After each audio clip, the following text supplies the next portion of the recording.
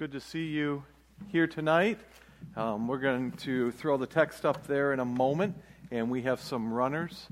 And so hopefully we can have a little bit of discussion before we dig a little bit deeper into this. So, in fact, let's advance the slide, and we'll just look at our entire text there.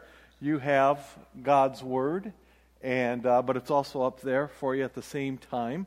So we'll open in a word of prayer after our brief time of discussion.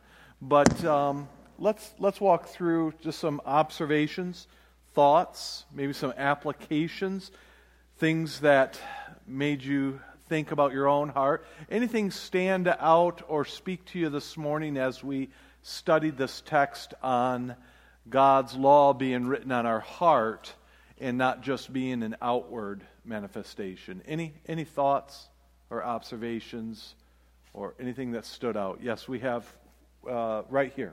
Jan, right? I nailed it, huh? Don't expect that ever again, all right? From your message this morning, I got to thinking about it a little bit more, and I saw that there were two groups of people that Paul was speaking to.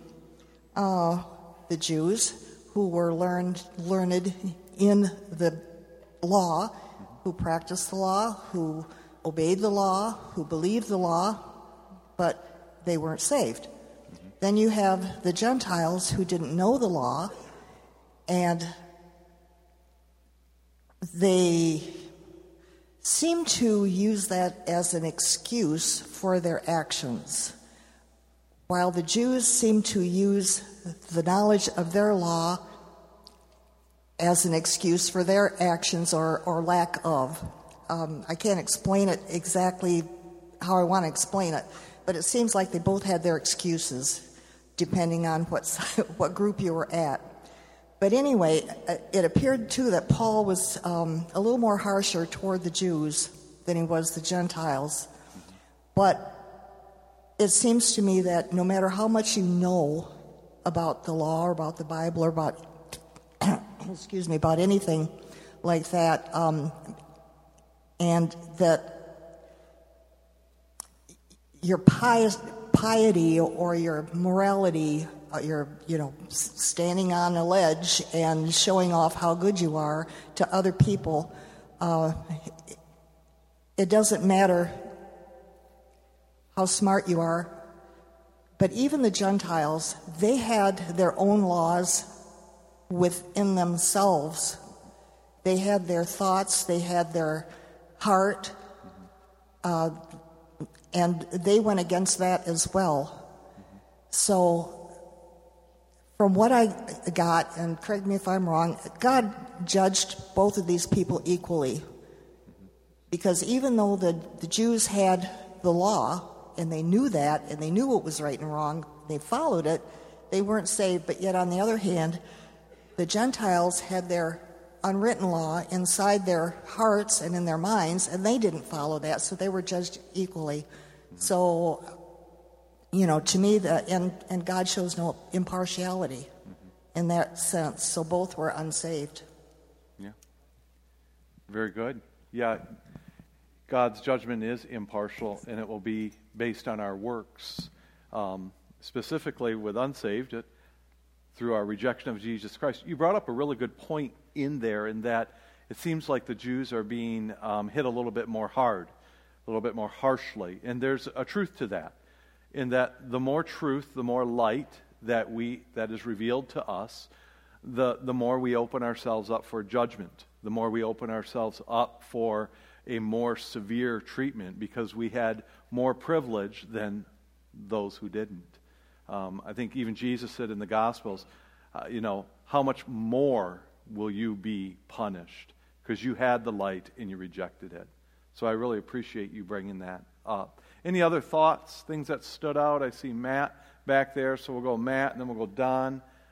So is it Sam? Yes. Sam, will you hit Matt, and Dave, you get Don? And whoever talks first wins. Go ahead, Don. No, go ahead. You really kind of got my mind going this morning, and You know, in my younger days, if I ever put myself into a New Testament, I thought of myself as one of the disciples, one of the followers of Jesus.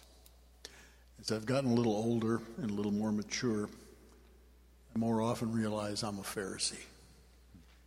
When I read the statement, the name of God is blasphemed among the Gentiles because of you. You know, God has revealed much to us. He's given us much. It's very easy for me to fall into arrogance because of what God has given me. Mm-hmm. And my religion and the things that I know and understand can become an idol. Mm-hmm. What I have to understand is the more I know and see God, the more I realize how much more I desperately need Him. Mm-hmm. Yeah, the more we realize of His truth, what comes out of us is, who am I? Woe am I am done. You know, humility. Absolutely. Matt. I was going to piggyback on what she said. The only thing the saved have in common with the lost is the law of the Lord written in our hearts. Yeah. He went over that, Paul did in Romans, and it comes from his promise out of Jeremiah 31. Mm-hmm. So when I read that, I always think he's maybe trying to prick their hearts, to bring back to remembrance, because we have conscience with knowledge of what sin is God's putting in us. And I like the point you made earlier during the sermon. I think of in Numbers 21, where God had Moses make the bronze serpent. Then in 2 Kings 18, Hezekiah had it destroyed because it became an idol. And what's the idols in our lives that we're worshiping maybe more than God? Mm-hmm. Amen. Thank you, Matt. Anyone else? Observations, applications, things that stood out to you? I see Luke over there. I was just going to say, as we exhort one another, as Paul is exhorting the Jews here, I'm reminded that Christ is the only one who could speak with authority. Yeah. And yet Paul, while he's obviously a mighty saint doing this work, he does not speak on his own authority when he exhorts the Jews, because he says, as it is written. So he uses the law to judge them, which is the only thing that they, I think, rightly could be exhorted by. And so therefore we must follow in that practice. When we ever exhort one another, be willing to let the law exhort ourselves as well. We use it as the authority to help correct one another. Yep. Thank you. Yep. Well said. Anyone else? We have Paul over here. He's gotten there. Anyone going after Paul? We'll stack you up here. Okay, we got Sanjan. Buckeye fan, he gets 30 seconds, cut the mic off. Paul, you're up. Yeah, I was just thinking he's addressing the Gentiles, who are just like the heathen, you might say, of his day. And he's also addressing the Jews, who are like the religious folks of the day. Mm-hmm. And, it's the religious folks that have a hard time coming to the Lord. They think they're okay. Mm-hmm. And they've got this religious stuff going on. I'm following these practices. I'm doing these things. I must be okay. I guess I'm all right. I'm doing that. But in reality, they're just as lost. And we discovered that too when we were in Mexico. Man, there's a lot of religious people there. They need the Lord just as much as those who didn't care about the church. They were just heathens, Mm-hmm. But they're the harder ones to reach because they think they're okay. They've got this form of godliness, but it's really not the truth. Yeah.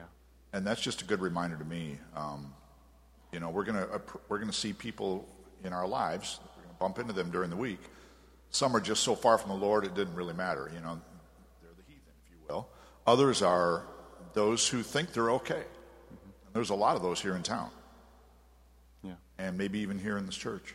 That we think we're all right, but we got to really, really be careful about that. So.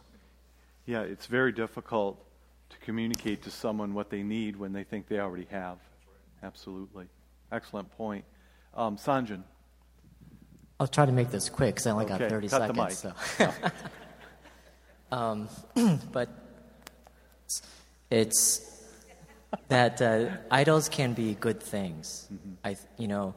Tim Keller, who just, as many know, had recently passed, a sermon I heard from him was that these good things are good things, but if they become the one thing, that's when it becomes an idol. I haven't forgotten that, and I think it's very impactful. You mentioned some of those, like children or family or these are good things, but if they take the place of God, that's when it becomes an idol. So I just, and these can be subtle, which is a dangerous thing sometimes. And I think the subtlety is what, to your point, I appreciate that.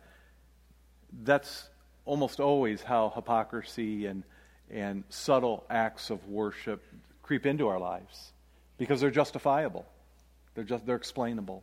They're good. Excellent point. Anyone else? Yes, we have right here. Dave's coming to you. People online want to hear your voice. Yes, this will go all throughout the entire world. Go ahead. No pressure. Never mind. Oh, did you forget? No. Oh, that makes me feel so good, because I do the same thing. Did you remember yet? No, it reminds me that I have to be careful what I do in front of people who are not saved, at work and wherever, because it does. That last statement, the name of God is blasphemed among the Gentiles because of you. And that's kind of scary. So that was just... Amen. I forget who, and help me if you remember, there was I want to believe a Hindu or a Buddhist, very famous, who said, "It is not your Christ that repels me, but the Christians who worship him."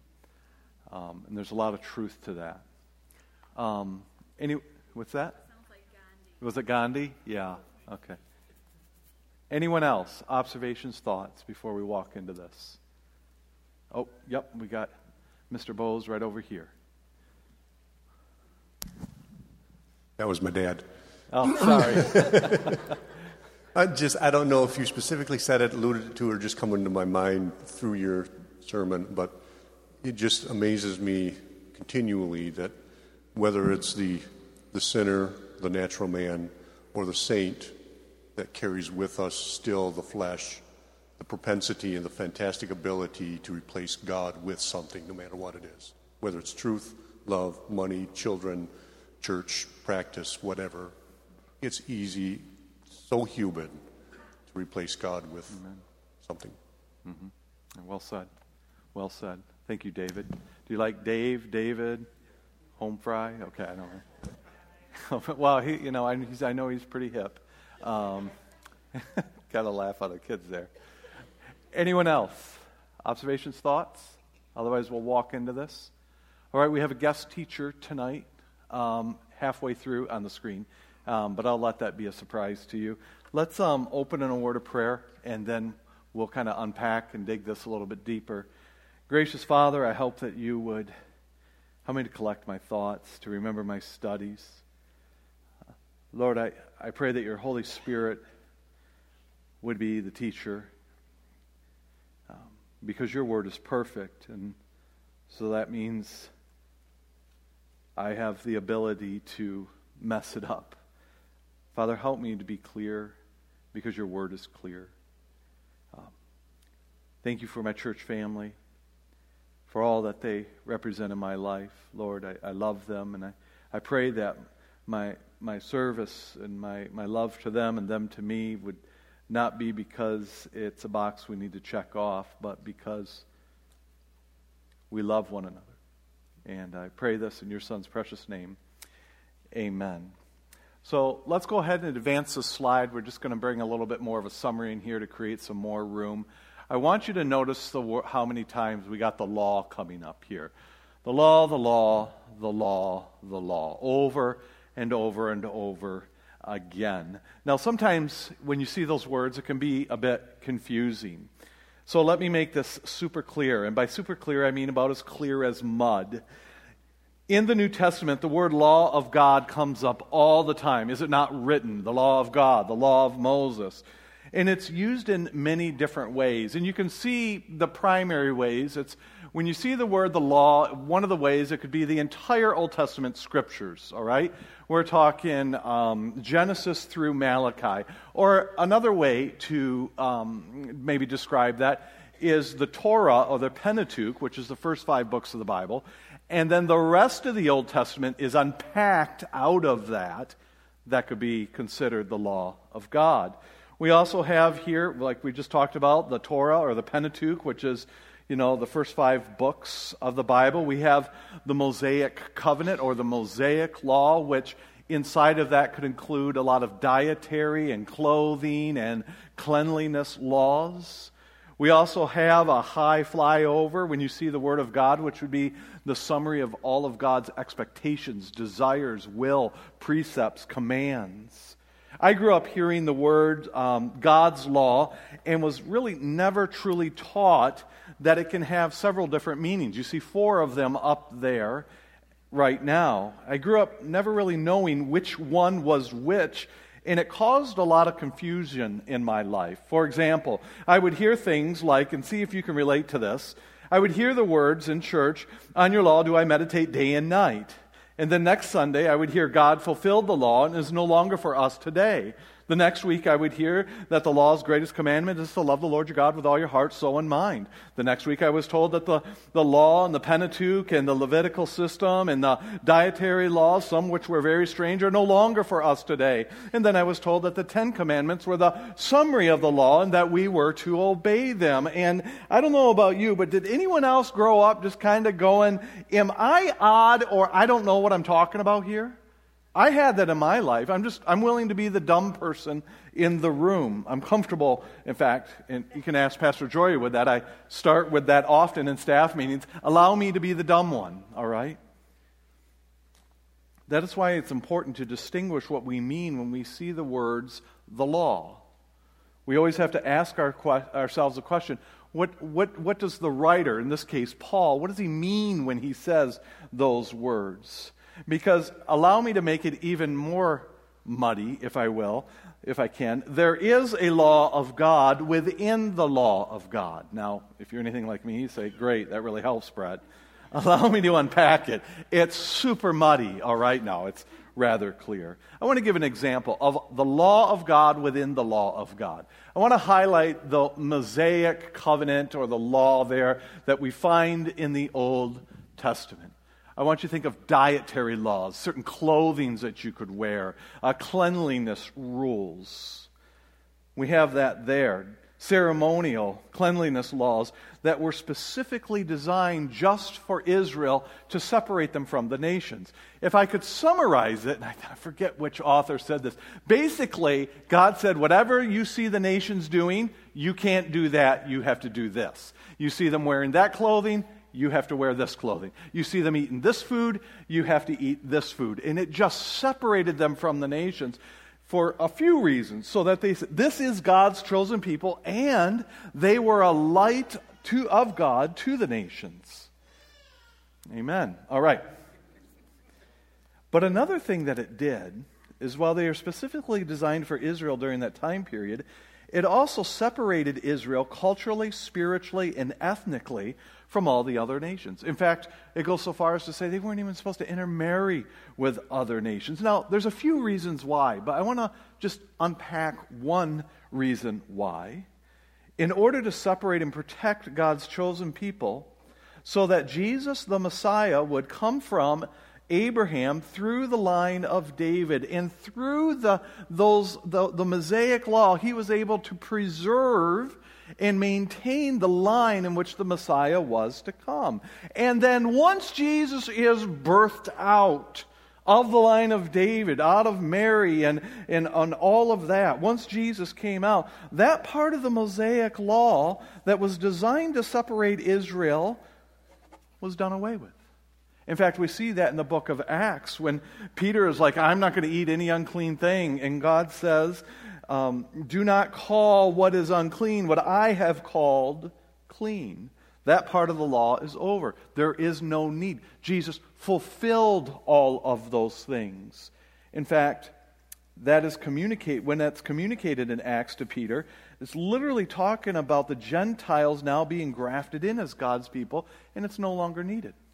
Now, with that in mind, that there is a law within the law, yet there is a law of God that continues. All right? That's what Paul's talking about here in this text, by the way. That law of God is his expressed will, his expressed desire, his expressed character, his plan of redemption, which, by the way, redemption's even seen within the Old Testament law. And it was accounted unto Abraham by what? How was he saved? By what? faith. That continues on. The plan of redemption, the plan of sanctification for his children. If I could just summarize it, the Scriptures lives on. The law lives on. And I want you to grab this. The law, which, by the way, we could never keep perfectly. All of the precepts, all of the commands that are within the heart, none of us could keep it perfectly. In fact, it was a tutor to tell us that we were incapable of it, and it drove us to repentance. And it was not the inability to keep it perfectly that damned every individual to hell. So, we know this here. Jesus came and fulfilled it perfectly for us. He then took that perfect life and he said, I'm going to offer you my righteousness through faith, dying on the cross and rising again from the grave. I'm going to offer that to you perfectly through faith. Which, by the way, that is why it is said in the New Testament that we are no longer under the law. We are under what? Anyone? Starts with G. Grace. We're not under the law. We're under grace. How are we under grace? Because Jesus came, fulfilled that to perfection, and then in grace looked over at David Bowes and said, this is for you through faith, by grace through faith. You have now been put under grace. And by the way, the New Testament says we're no longer under the law. Clear as mud, right? Hopefully this helps. Jesus accomplished what we could not. There's a simple one. Perfectly fulfilling the law of God. But that does not erase the law of God, i.e., his moral purity, his will, his desire for his children. In fact, Jesus said, I have not come to abolish the law, but to what? To fulfill it. And through fulfilling it and offering his righteousness through grace, I want you to grab this. The law is now not on stone tablets, it's written in our hearts. It's written in our hearts. The law exists, but in a very different way for a New Testament believer. The law of God, which is to, by the way, love the Lord your God with all your heart, with all your soul, all of the moral purity, the law continues written on our heart under and because of the grace of Jesus. That's kind of what Paul's condemning here in this text. He says that you know the law of God, but in your heart you willingly break the law of God. How can you willingly break the law of God, which is supposed to be written in your heart, which salvation writes in your heart through the Holy Spirit? How can you break it in your heart and say that you know Jesus Christ? How often we do this? How often do we do this in the church today? I'm just going to be transparent with you. I did that all of my childhood, teenage, and young adult life. There was not a single box that I didn't check off. Not a single box. Everyone who looked at me, this is not going to be boastful time, believe me, this will boomerang around, okay? This is going to take a little bit. They would say, what a nice young man. Never prayed. No desire. Hated church. I endured it. No walk with Christ. Nothing in the heart. His law wasn't written in my heart. It wasn't a desire. Your special teacher tonight is John Piper. John Piper is going to explain this much better than I can. So this is a 4-minute clip. And I'm going to ask that we drop the lights up front. And for the next 4 minutes, he's going to unpack a little bit what this means. And then I'm going to follow and maybe try to explain what he tried to mean. No, I'm teasing. But I hope you can enjoy this. And listen closely because he really unpacks this well. So thank you. John, are Christians under the 10 Commandments? No.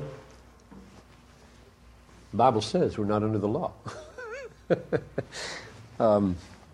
So I'm loving Romans 7, 4, 5, and 6. The analogy is you were married, and you better stay married because if you leave this husband and go marry another, you're going to be called an adulteress. But if he dies, then you can go and remarry. And then he draws the analogy out, a little bit complex the way he draws it out, and says, so we've died to the law. You're not married anymore. You can have another husband, namely Christ. He's raised from the dead. So, the approach towards ethics is different. You don't ask the question, am I under the law? We're under grace. Law is fulfilled perfectly by Jesus. We're in Jesus, and God is looking, as far as justification goes, final, my being 100% for you is settled. You've trusted my Son. You've been grafted into Him. You are in Christ Jesus. He fulfilled the law perfectly. He covered all your sins. God sees you in and through Him. Therefore, as far as final judgment goes, and God being 100% for you is settled, and nothing's going to change it. Now, shall we sin that grace may abound? And Paul says, dead men don't sin. If you died to the law, how can you still... If you died to sin, how can you still live in it? Meaning, new birth is the writing of the law on the heart, so that we're not under it, it's under us. It's just coming out. It's coming out. So that the way we strive towards being obedient, holy, loving people is not by getting up in the morning, pulling the list out of our pocket here and saying, okay, there's the list, I'm off to do them. No, we get on our knees, we open ourselves to the whole counsel of God in the Bible. We saturate and shape ourselves by everything He's done, is doing, will do. We stake our lives in the gospel, and then instead of serving the law, we serve one another in love. Love is the fruit of faith in Jesus. Faith working through love. And if you ask, what does love look like? 1 John says it keeps the commandments. Which kind of brings us back to, which commandments? And I'm saying, well, the ones that are loving. So I love God and do as you please is not bad advice if you're bent on holiness, if you're bent on love. The law, the 10 Commandments are really important. You should hang them on your wall, and you should measure your life by them, but in a very, very different way than when you were under them, because they have been kept for you.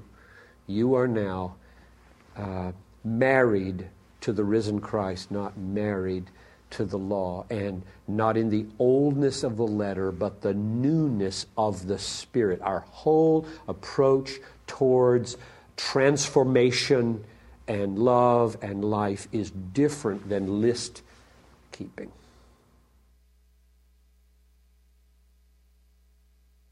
A simple question that comes to my mind as that boomerangs at me is the law of God written in your heart? Do you find desiring Him? Desiring God, that's a good capstone there. Do you find yourself desiring God? Or is it just a code of ethics you must maintain? When you see the words law of God or the law, the first thing we have to ask ourselves is this question. What part, type of the law is this passage talking about? We must be careful not to carelessly lump them in all together and then willy-nilly make errors in our application. When you see here in this text the law of God, I want you to think this. All of God's written word at the time of Moses, prophets, wisdom, everything. His expressed will, His revealed character, His plan of salvation, His blessings, His warnings, God's revelation should come from and out of inside of us. I want to transition here. I want to start out by looking real quick at spiritual privileges. And Don, you brought this up, and how wonderful they can be. How wonderful they can be. But if we're not careful, they can delude us and cause hypocrisy in our lives. Very subtle forms of hypocrisy. Maybe as we unpack this, we can ask ourselves, do we see any of this in our lives? He says this, you call yourselves a Jew. First thing we need to understand is that not by any means, this is not an anti-Semitic attack on the Jewish people. Now, you know that, being in the church and being under God's Word for a long time. But for someone who hears this for the very first time, they might think, yeah, that's kind of strong. Paul himself is a Jew, and he loves them dearly. Love often requires specific and difficult communication in order to bring the greatest good out for those who you love. There are times when someone will say, I want you to call me or say this or respect this about the choice of my life. And sometimes I have to say, because I love you, I will not participate in that which destroys you. That's what Paul's getting at here. In fact, Paul loved his fellow Jewish people. Tell me if you love people this much. I'm going to tell you, I fall short of this. Romans chapter 9, 1 through 3, Paul loves the Jewish people so much, he said that he would be willing to go to hell on their behalf if they would just find Jesus Christ. That is far from attacking them. Now, the truth of the matter is, the more we read about the Jewish people then, and Paul, you brought this up, the more we read about the Jewish people then in the church, the more we can't help but see ourselves today. In fact, he says, you call yourself a Jew. They misapplied how they should feel about being the elect of God. If we get a big head because we are the chosen ones, if you will, we miss the whole point. God chose us in spite of our sin. He chose us in spite of our problems. And this should humble us and cause us to glorify God in His, and I think we already have it up there, in His mercy and grace, and not look down on one another. In fact, he says this, you boast in God. The hypocritical heart will often boast in God. And you would say, well, that's not a bad thing. 1 Corinthians 1 says, if you boast in anything, boast in God. But you and I both know that this is not always the case in our hearts, especially a hypocritical heart. They boast in God not to honor God, but to honor themselves. Have you ever seen this in anyone? I've seen it in the mirror. I've seen it in the mirror.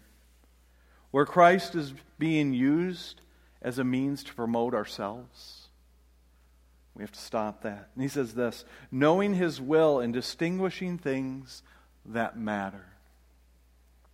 This is another great privilege that we have. But how often is it used for the wrong reasons? Distinguishing the things that matter, His will. Biblical and theological knowledge is a good thing. Biblical and theological knowledge is a good thing. In fact, the reason it's good is it helps us to know God better.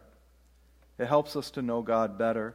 But how often does that knowledge, what does knowledge do? What does knowledge do? Puffs up. How often does that knowledge of God in God's Word used as a weapon to simply keep control in our families and our church? Let me just get to the point. The goal of knowing God's Word and doctrine is not so that we can win an argument. It's not so that we can impress people or control those around us. I had a seminary student come up to me not too long ago, and I literally can't even repeat the theological words that he said to me. It's been a while since I've been in seminary. Is Paul Lembeck in here? Paul? Yes. Maybe Paul could understand these, because him and I exchange emails, and I get done with your emails, and I go, I'm not worthy to talk with this guy. He knows so much. I had a seminary student come up to me and goes, whoa, what a wonderful unpacking of the... Paul, give me a really good theological word. What do you got? Take your time. Predestination, already determined from eternity past. Okay. It was even more complicated than that. But Paul will use that. He's like, oh, what a great unpacking of the predestination in relation to the unilapsarian classical dispensational approach to the proto-evangelium. And I just looked at the young man and I said, I don't know what you're talking about. And he said, well, I'm talking about being saved by grace. And I said, say that. That I can follow. What's all these big words? I read an article not too long ago about the character of God. It was full of words that were larger than I could spell. That's not that large, by the way. Those who do my notes back there know that. It was full of words that were larger than it needed to be. And while I understood each word that was in front of me, when they were put together, I lost how they fit together. And finally, I got done reading it, and a friend of mine said, "What do you think of the article?" And I said, "Well, I understand each and every word, but I don't understand what them all together is trying to communicate." I said, what I really got from this is I feel like this article is primarily for the purpose of oppressing me with this person's knowledge more than it is to teach me about God. And in his desire to impress me with his knowledge, puff up, I lost sight of God. I couldn't find it in the text anymore. By the way, the number one culprit of this is pastors. We have to be careful as well not to use knowledge to impress rather than knowing God. Here's my point. The goal of theology is not to make you look good. In fact, theology, if properly applied, will make you look what, Paul? Like you really need help. The goal of theology and Bible knowledge should humble our hearts before God, should lead us to worship Him and obey Him more thoroughly, not to impress others. I want to stay on the subject of knowing God's will. I'm going to wrap up real quick here for just a moment. I want to stay on this. It says here, being instructed from the law, right there in the red. Being instructed in the law. There is a danger in our lives, especially, and I know I say this a lot, but I don't apologize for it. Grand Rapids is a very difficult place to minister into. All right? Everyone's either saved or has rejected the gospel. And I know that's speaking in hyperbole, but understand what I'm saying there. There is a danger, especially within the Grand Rapids area, where there is a church in every corner and a seminary in between. Can I get a witness there? People are like, what's it like to minister in Grand Rapids? I'm like, it's nail-bitingly horrible. Because I'm the least educated man in the room and woman. It's not uncommon to look in any section and see someone with a Master's of Divinity or a PhD in this or whatever the case may be. Paul, you speak what you teach in Greek and Hebrew? I don't even know why you come to this church, all right? No, I'm joking. You understand what I'm saying there. There's a church in every corner and a seminary in between. It's like a cross of shadows between the institutions. The problem is that as we begin to think that knowing equals having. Knowing equals having. Because we know the Bible, and because we can find a verse on any subject, that is spiritual maturity that pleases God. And Paul says to the moral, abiding, church-attending Jew, God is not impressed by how much doctrine we know. What does please God is when doctrine produces new life. When doctrine produces new life. Doctrine in action from the heart is maturity. I want to say this clearly, and I want you to hold it up to your life, and I'm going to hold it up to mine as well. Hypocrisy moves the spiritual focus from the inward to the outward. From the inward to the outward. From humble obedience to empty outward formality. Hypocrisy and spiritual deception can be a tricky thing. So how do we avoid being a hypocrite in the church where we are just surrounded by so many privileges? I want to give just 2 suggestions that I found in my studies this week, and I just want to share them with you. I'm not going to put them up on the screen. I'm just going to read them. Number 1, how do we avoid hypocrisy? Meet with God in His Word. Not to check it off the list, not to say I've done my duty and get it done, but meet with Him in your heart, because His law should be written there. Confess your sins, seek His strength, pursue His pleasure. And number 2, and this is specifically inside the church, cultivate humility and honesty with others. Cultivate honesty and humility with others. Don't try and impress people with how amazing you are. Let them know you're weak, but He is strong. I'll say that again. It's okay to let people know you are weak, but He is strong. I did that this week.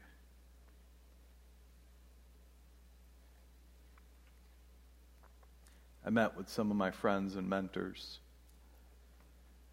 And I said, I need help. I sense unhealth in my life. And I am weak. And I need your help. It's humbling, but it's necessary. God is strong. It's okay to acknowledge you are weak. So we're going to peel this all back here. We're just going to allow the pure text to speak for itself. And so we're going to peel this back. That's a subtle hint. One of the things we're going to do is we're going to peel. There it is. All right. What time is it? All right. This won't be long. If you call yourself a Christian, young people, you've been in church since the day you can remember. Parents too. You call yourself a Jew and rely upon the law, and you boast in God of all these privileges that you know His will, and you can even distinguish the things that matter. In fact, not only the things that matter, you distinguish not only between good and evil, you distinguish between good and best. You're instructed from the law. You know His will, His desire, and are confident that you yourself, you got it so far together, Paul, that you are a guide to the blind, a light to those in darkness, a corrector of the foolish things. That would tie up to verse 18. A teacher to the immature, possessing the law of God, the embodiment of knowledge and truth. You, therefore, who teach everyone else. And you can see this question here. Does that teaching ever come back to you? You who preach, don't steal. Do you find ways to mismanage God's money with soft idols? You who say, don't commit adultery, what's your mind and your heart look like? How many divorce certificates have you given, Jews? How many websites have you visited, child of God? You say you loathe idols and that you should worship idols, but how many subtle idols are you worshiping in your life, robbing the temple of God's glory? You who boast in the law, in fact, that's becoming an idol of itself. It's taken its place. But in your heart, you're still breaking it. Your outward appearance, even though it looks good, because it's not in your heart, it dishonors God. And because you dishonor God, the name of God is ripped through the mud among the unsaved, because you're nothing like what you say you are. For indeed, circumcision is of value if you actually practice the law. But if you are a violator of the Scriptures, your outward appearance has turned to nothing. So if the uncircumcised man who has a moral code written in his heart keeps that moral code, will his no outward appearance of the law, will it not be regarded as following the law? And he who is physically uncircumcised, if he keeps the law, will he not, well, this would be insulting, wouldn't it, to the Jewish community? Will he not judge you, who through the letter of the law and the circumcision are a violator of it? For he is not a Christian who is just one outwardly. Just because you have the veneer of shiny, happy people, nor is circumcision that which is outward on the flesh. It's in the heart. That law is not supposed to be on your flesh. It's supposed to be in your heart. But he is a Jew who is one inwardly. The law is written in his heart. And circumcision is of the heart by the Spirit. It's not by checking out the boxes. And his praise is not about what do people think, but what does God think. Gracious Heavenly Father, dismiss us with your blessing. May your word renew our minds. Thank you for showing us how deceptive sin is. May we have the spiritual integrity to acknowledge it in our own lives. Father, we need your gospel every day. And it's in your Son's name we pray. Amen. I love you guys. You are dismissed.